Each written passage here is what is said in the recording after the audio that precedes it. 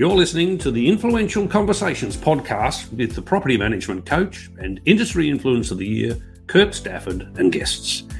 This series is proudly brought to you by Tappy, an Australian-first platform delivering the total property care solution to help property managers provide a world-class maintenance experience to their landlords and tenants and to save them processing time on this maintenance. In Inspection Express, the market leader in property inspection reporting and a digital signature platform to provide all your property documentation in one place, giving you a seamless approach to the way you manage properties.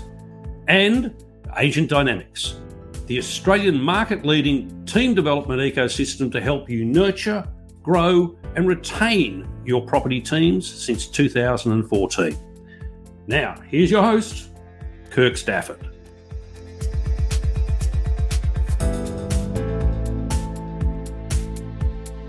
Well, hello again and welcome to another episode of Influential Conversations. And this week my guest is the amazing and incredibly effervescent Elizabeth Hood from Rockhampton, from Elite Property Services.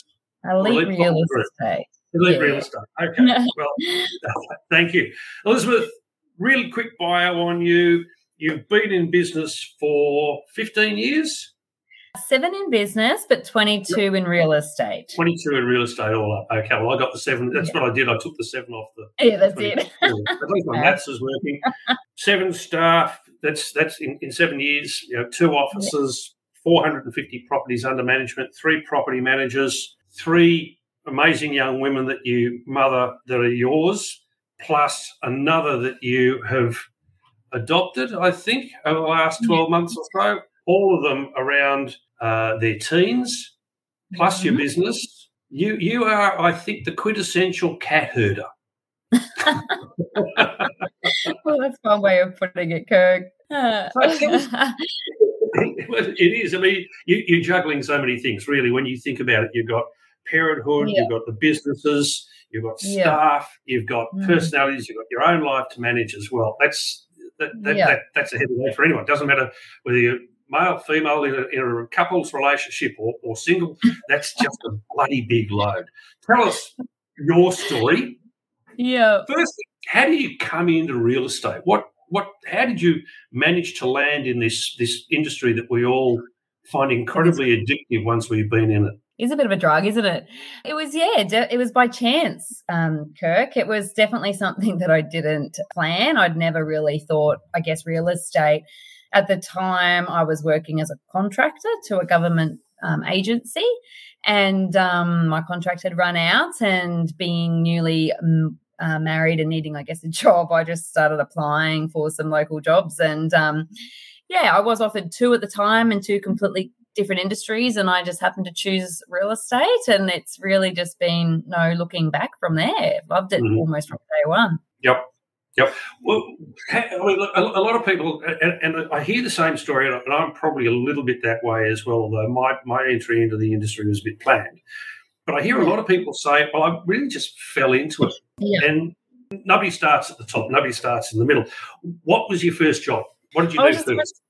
I was a receptionist, and I was one of 2 receptionists. So it was a big company in our region, and so therefore one wasn't enough. There was 2 of us.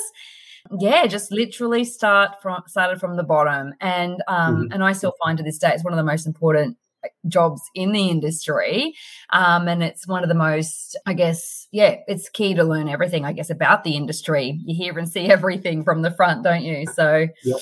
That's right. And I've always had that view, even 20 plus years ago when I first started running offices on a large scale. I had the very firm view that the most critical role in the office was that front of house role, was the receptionist role, because you are always the first point of contact, and you've got to have, and the volume that you get as companies grow, the volume of that contact only increases exponentially. Yeah, absolutely. I think you're the face of the business when you're at the front. And I think it's a very underrated job, because working in that position, even now I love sitting on the front every now and again, just to, get a real glimpse of how it is. But, the rapport you build with, owners and tenants and tradies every day is just I think people take it for granted. I think it's a gift. Yep. That's right, they do. And I think, and this is one thing that I used to remind my teams of, was that for every call that team gets individually, that has come through, has been channeled through a central point. And that central point is your reception staff. Doesn't matter if it's one or two or what it is. That's the funnel. So if the person receiving the call thinks they're busy, spare a thought for the person who's answering the call when it first comes into the office, and then all the other things that they're dealing with in their day as well. Exactly. And you've only got to, I know this happened to me recently, like you've only got to lose your receptionist to realise how they're like the oil that just keeps everything rolling. You know, we can't be the best versions of ourselves and doing our jobs to the best of our ability when we don't have them. So, definitely it was a very big challenge at the time because it was a much bigger company.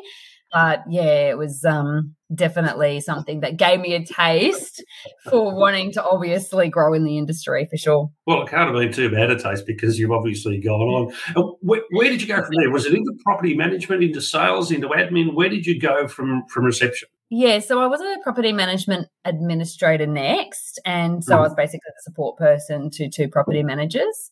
And then I went away and had one of my babies and my first child, and I was only gone actually 10 weeks, so I was quite, not a long time at all. And I got the phone call from the boss to say would I consider coming back and taking a portfolio on. So I was like, anyway, no experience, no nothing. Like obviously I'd just done the administration side of the job, but never left the office. And, I was throwing a property at the time. We used to manage 180 to 190 properties. Like that was the average. And, I just can't get over how different the industry's changed over the years. I know there's a lot more legislation in place, but saying that, I used to hand type up all my Word documents, addresses, everything, sitting at my desk, typing up all my work, folding the letters. So, things have definitely improved over time, but I think, it's definitely a different industry. To jump straight into that property. Yeah, it's greatly different. I mean, we've got technology that takes a lot of that load on for us, and when we don't have tech, we've got the possibilities, and they are becoming more and more prevalent, and that's our outsourced service to do all that back end stuff.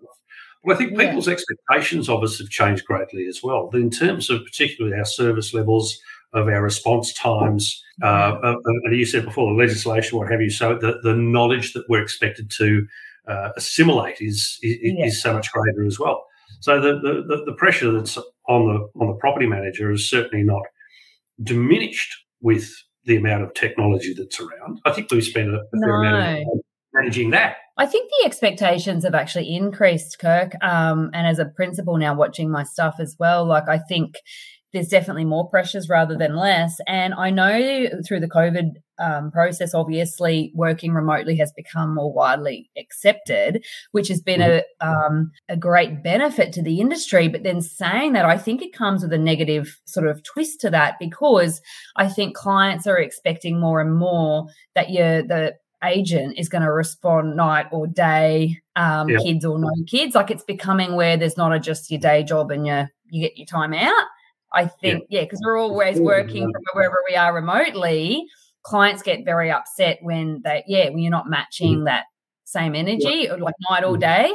Yep, that's right. It really has blurred those boundaries. I noticed that in the first national lockdown. I mean, obviously, us Southerners had a fair few more of those, but it got to the point where people, and I was getting people saying to me, well, they just don't seem to care that, this is my time. You say, well, you work from home, you're at home, I'll pick up the phone to you whatever time suits. We've got to, I think, sort of start to define those boundaries between home life and a work life a little bit more clearly when we work. And I've got a couple of ways that I do that with some of my consulting clients, but it's a matter of managing the expectation of the client, but also of the team members themselves. Yeah, that's exactly right. And it is an industry where it is very easy to burn out. Because the brain doesn't turn off. And, like some personalities, I guess, takes that all in their stride. Like that's something that I guess they get a high out of, myself included. But I guess more often than not, it can lead to burnout very quickly. So it is still important to the agent, whatever job they're in, I think, to learn to time manage. Yeah. How do you manage that with your team? Because I know that now you're straddling two offices, Rockhampton and Moora. and you've got staff in both offices. How do you manage so they don't falter and fall into that burnout stage? Well, I watch energy a lot. I think energy never lies. So I try to nip things in the bud before they get to burnout point. Every now and again, obviously, it does surprise you, but more often than not, I feel like I do notice things. I do let my staff take the time off they need to take off for the sports days for their kids, or, the things that are actually important in their life. I try not to ever say no. If we can manage it, we take it all in our stride, and we're a team. I do have a big emphasis on team culture in our business. We cross-manage each other's jobs if we have to. But, look, I'm up at 5 a.m. in the morning. I love it. I'm in the office by 6, and I get a full day's work done between 6 and 9 every day. Like, it's just crazy without the interruption what I get done.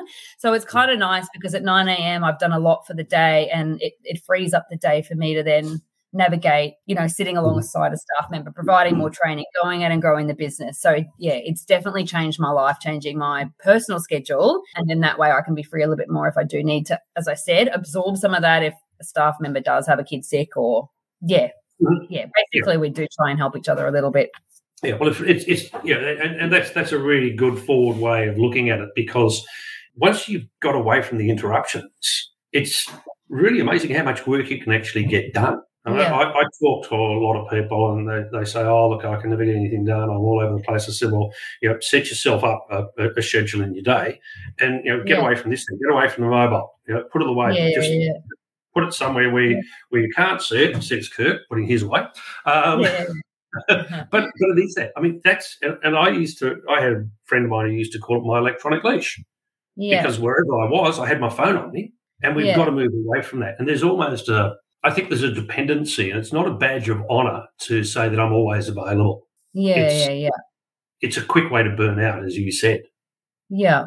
And I used to be the worst. So my notifications on my emails on my phone used to be on, and every time I'd see it I'd feel like I had to respond immediately.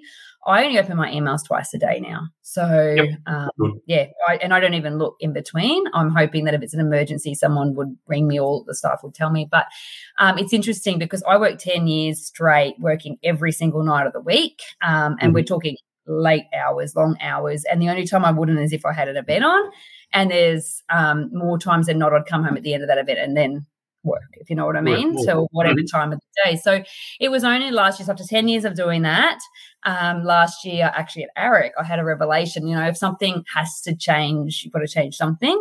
And that's when I trialled the getting up at 5 a.m. and going straight to the office at 6 and doing the 6 to the 9 time slot when no one was there. I have never worked another night ever.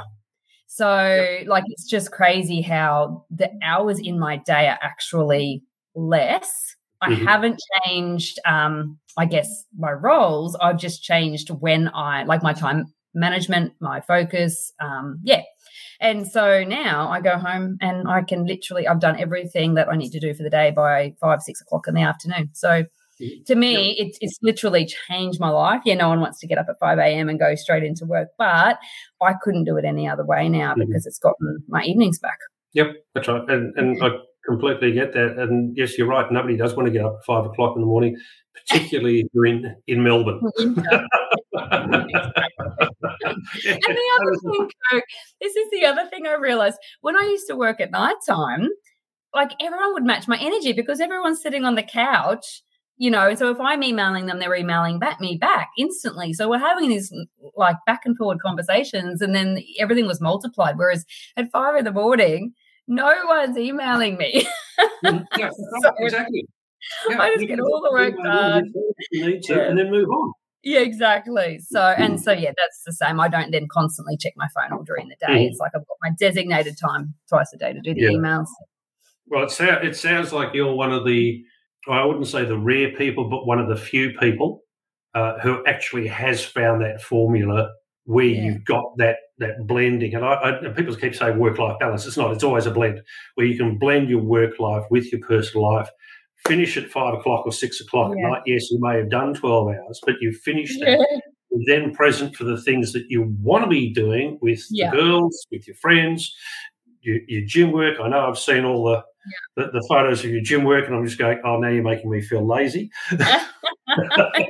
think it's like the one thing on my day that is my checkout time but it's still working. It's just more of a mental, release, I guess, going to the gym.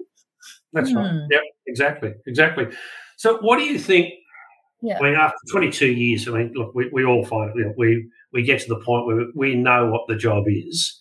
But what are the bits about it that you really, really like? Where do you get your joy in the job? I love new business, like business growth. I love helping investors find, a good property, assisting them with, the things that they can do to convert it from how it is when they buy it to creating a great return.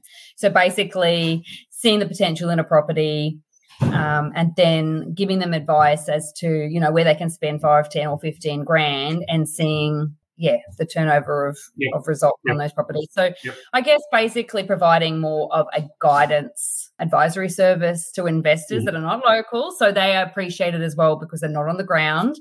And then, just helping them choose a property, helping them get those great results and obviously facilitating marketing and renting properties and results. And I love all that. I get a high out of it for sure. Yep. So it's really finding that value and improving the value for the client in what you do. Yep. Because it's amazing how, like, if you can just spend, 1,000 here or 4, just a little bit, doesn't have to be huge amounts of money. It's adding the love to properties, Kirk. So many people, like, rental properties stay feeling like they're rental properties because, no one's going to take the time to say or be innovative as a property manager and say, hey, have you thought to put in modern blinds? It'll cost you $2,000, but it's going to, transform the look of this property.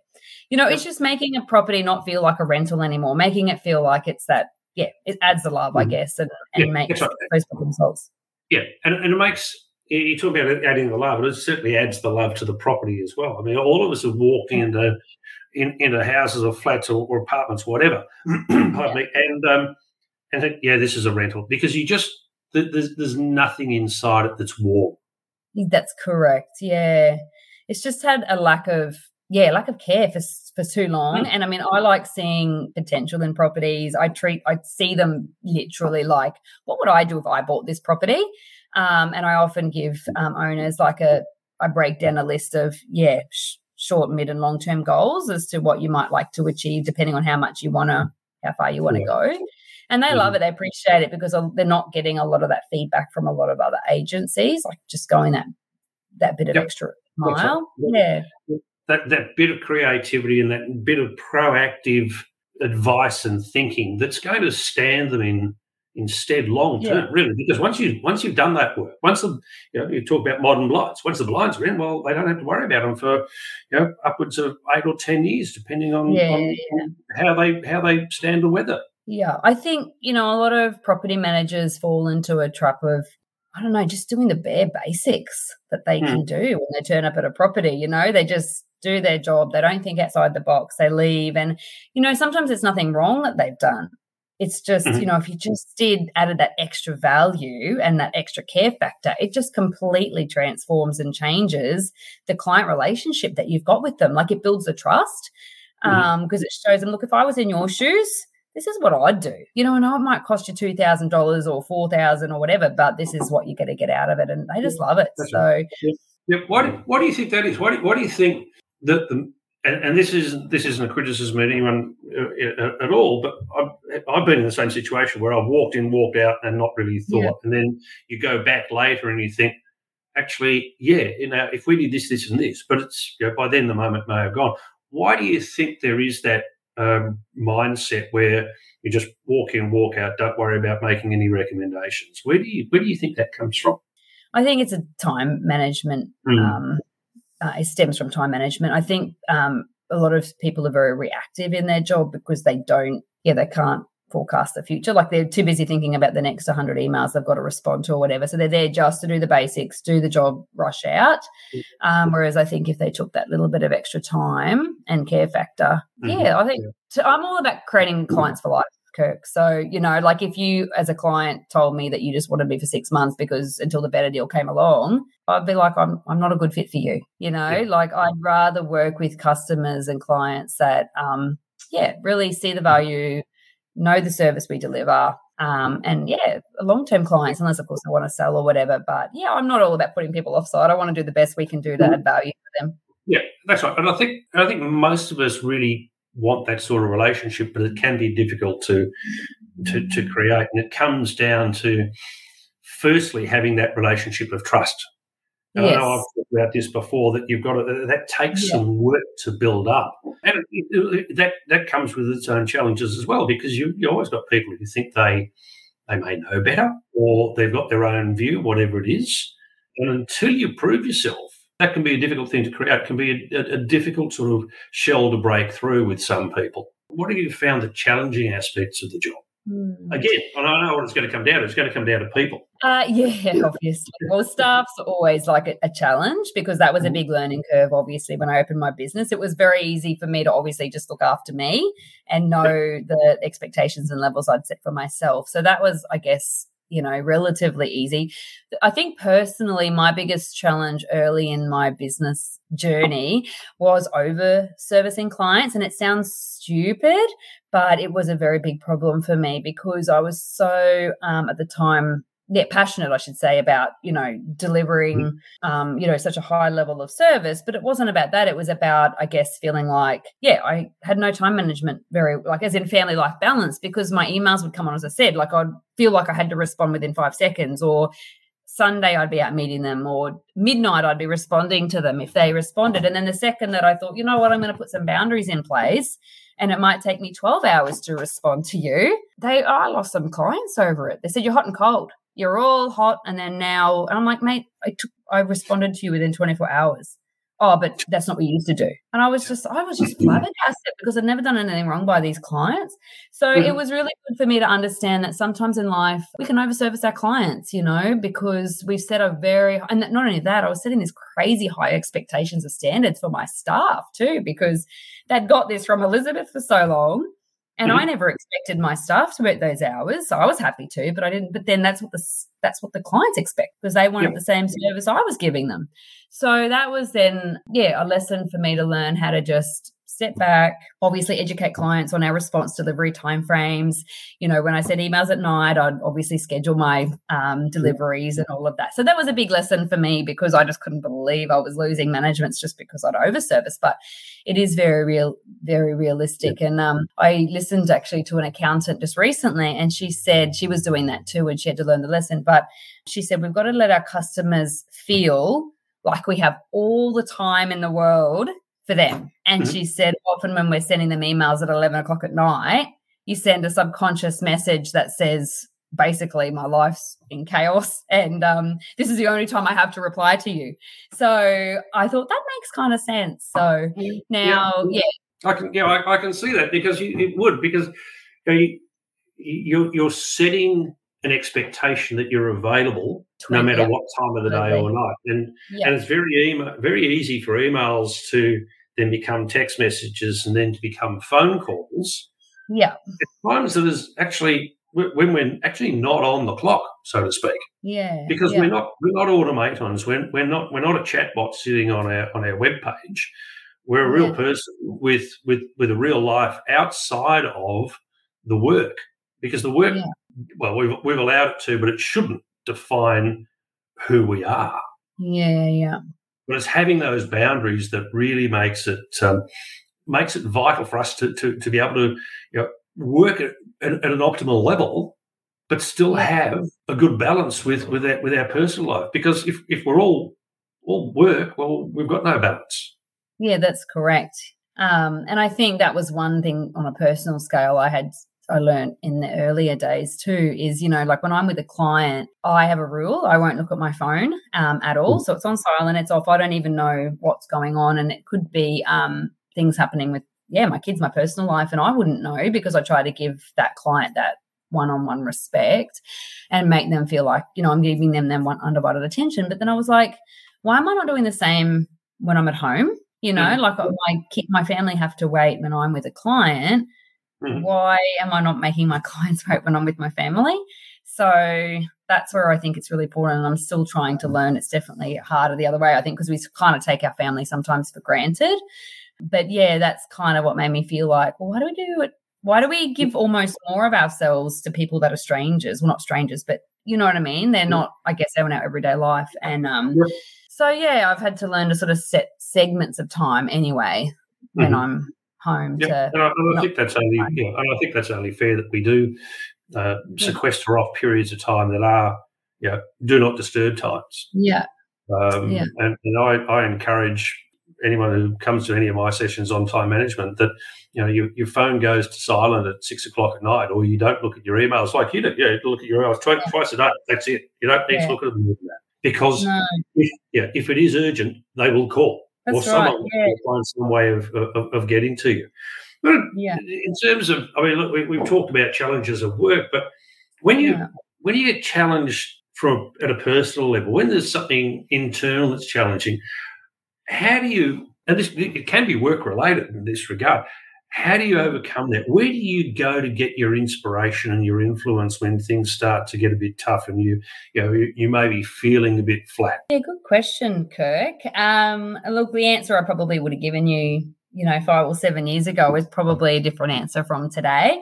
I think in life we do evolve and we become stronger, and I'm lucky to say these days that less bothers me, touch wood, than what it used to, because I think we do become more resilient in business and like the bigger challenges that we guess. And I've obviously had a fair bit of them through both personal and business over the years, and now juggling 4 teenage kids as well. So look, I've got probably 3 very, very, I don't have a lot of friends, but I've got the 3 that I've got I'm very close with. So I'm lucky in the sense that I do go and sort of, have a little chat with them and just get, I guess, a fresh set of eyes on a situation or a bit of calming inspiration. But I am very self-motivated, Kirk. I believe when someone told me, I read an article about 7 years ago, and it said 86% of our subconscious brain automatically filters thoughts through a negative lens.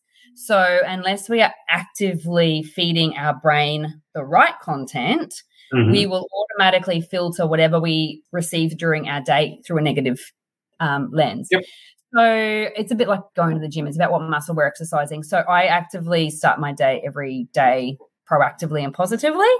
And I kind of feel, because of the way I set my day right and what I listen to podcasts every morning. I read books. I feel like it reduces the percentage of stress and I guess those feelings of flat, vibes, and because I think we're already on the forefront. We've already decided to be, not reactive, to be very proactive. So, look, it's rare for me these days because I am so proactive in that sense. But when I do, I read, Kirk, I'll go and find a quiet spot and just, even if it's a chapter of a book, go to the gym, or ring a coach someone in the industry that has had a bit more experience than me, and and just, I guess, see what their perspective is. Great. Yeah, that's and there's some really, really good hints in there too for others that are listening to us, because you need a multifaceted approach. But the one thing, and it's probably something for us to finish up on, because we've been going for a little while here now, Elizabeth. I don't want to take up too much of your time. But the one thing that I've found that most high functioning or high performing people have in their lives is a good group of people around them. And as you said, look, you don't have to have a room full of people. You don't have to have cast of thousands of people as your support. But if you've got some really good, tight friends that you can go to, or advisors that you can contact, that when you've got a situation that challenges you, it comes down to that the power of that community and that tribe in most people's lives that actually helps them through. And that's something that I've noticed through the entire first series and now into this series of the podcast, that everyone I've spoken to, I think, has said the same thing. So it's a really, really relevant point, and I thank you for bringing it up.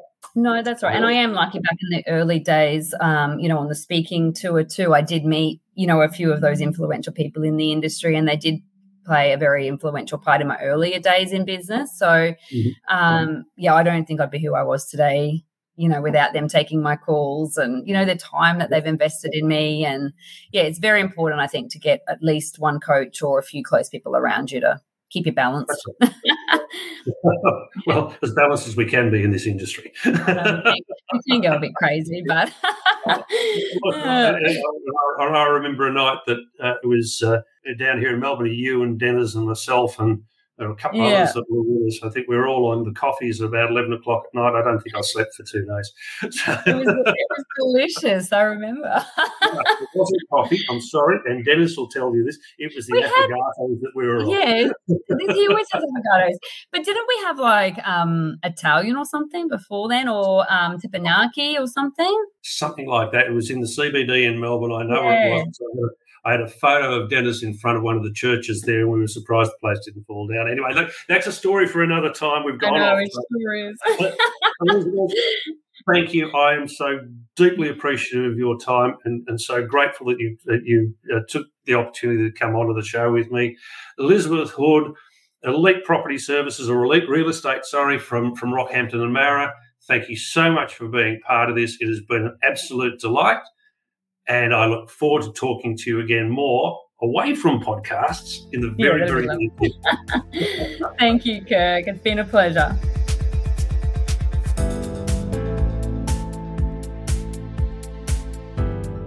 You've been listening to another podcast in the Influential Conversations series. This series is proudly brought to you by Tappy, helping property managers deliver a world-class maintenance experience to their landlords and tenants and providing a total property care solution. Inspection Express, the market leader in property inspection reporting and digital signature property documentation, giving you a seamless approach to the way that you manage properties. And Agent Dynamics, the Australian market-leading team development ecosystem to help you nurture, grow and retain your property teams since 2014. Thanks for listening. Be sure to tune in next time for the next in this series.